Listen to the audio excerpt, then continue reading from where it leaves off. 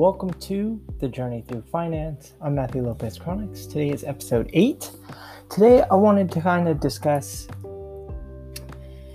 I guess in a way it's going to be intrinsic value. So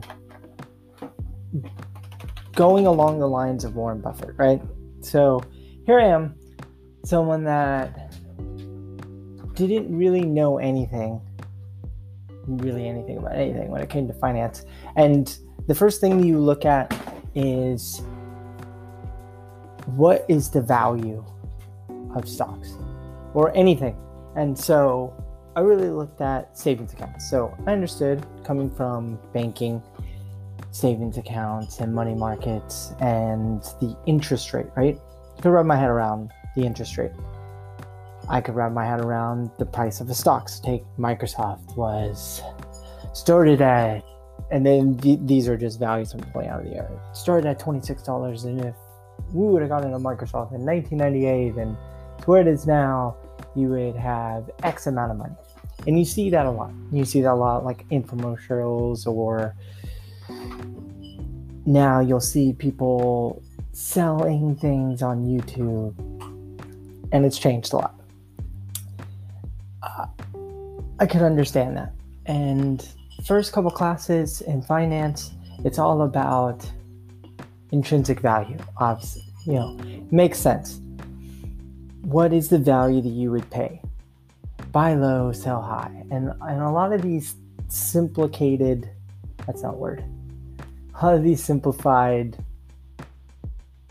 ways to look at things, which sounds confusing. It does. It doesn't sound as straightforward. And for me, who is someone that enjoys I guess you could call it the psychology of it all. And I've asked questions on this when it was in one of my investment classes, and we're talking about how you find the value of a company, right? And ask a question, okay, well, does it matter who is running the company or how they look at things? No, it's the value, it's the math. Now, let me preface that the math is very important, right? Because the numbers have to tell you something, but how you arrive at those numbers, and this really gets into Buffett, because Buffett doesn't invest in companies that, one, he doesn't understand, or two, he doesn't believe in the leadership or the people that are running the company. So I feel that it runs contradictory of one another when you have teachers that are talking about the intrinsic value, how to arrive at the intrinsic value, state that people make psychological decisions based on money,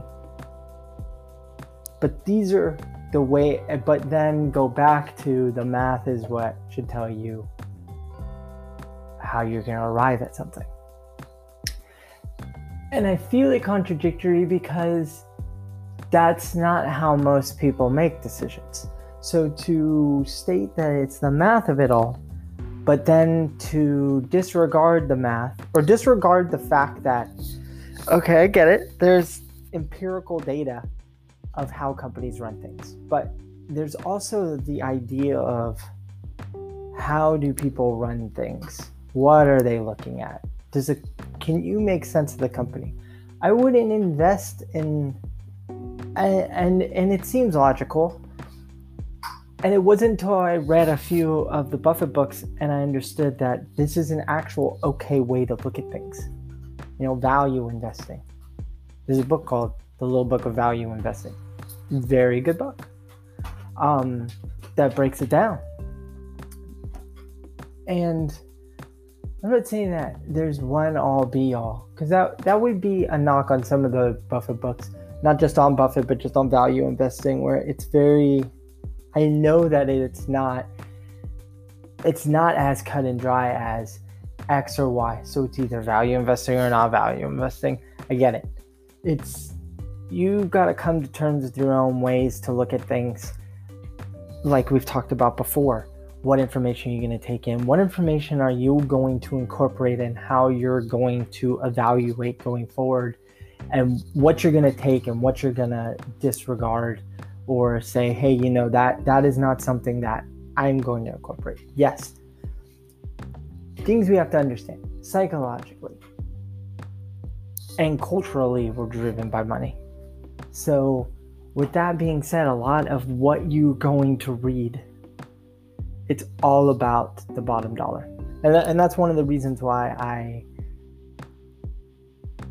the things that I kind of bring into my own orbit are positive value, like the Morning Brew or different books that I read or the finance podcast. It's like the Motley Fool is really good. It is a very down the middle approach without going in one way or the other. Because you can look at it the extreme end and think that, I don't need a lot. And that's even, what is that? That being, everybody has their own means and ways that they're going to want to live. So you can't state in a way how someone else should live. And we're going off on a tangent. My point is, understanding companies, understanding the structure of companies, understanding what the companies do, understanding where the individuals that run these companies come from has a value in the intrinsic value of a company. The psychological piece to say the board of directors of Coca-Cola, if two of them are terrible individuals, or maybe not the board of directors, but let's say the COO or the CFO, the CMO, that has value in how you would take in the company. I'm not going to give any examples off the top of my head, but the decisions the company has should matter. How the company runs. Take Lululemon, for example. They made a lot of different changes to their CEO. I feel that they've found one right now that's pushing them in the right direction, and maybe we can discuss that later.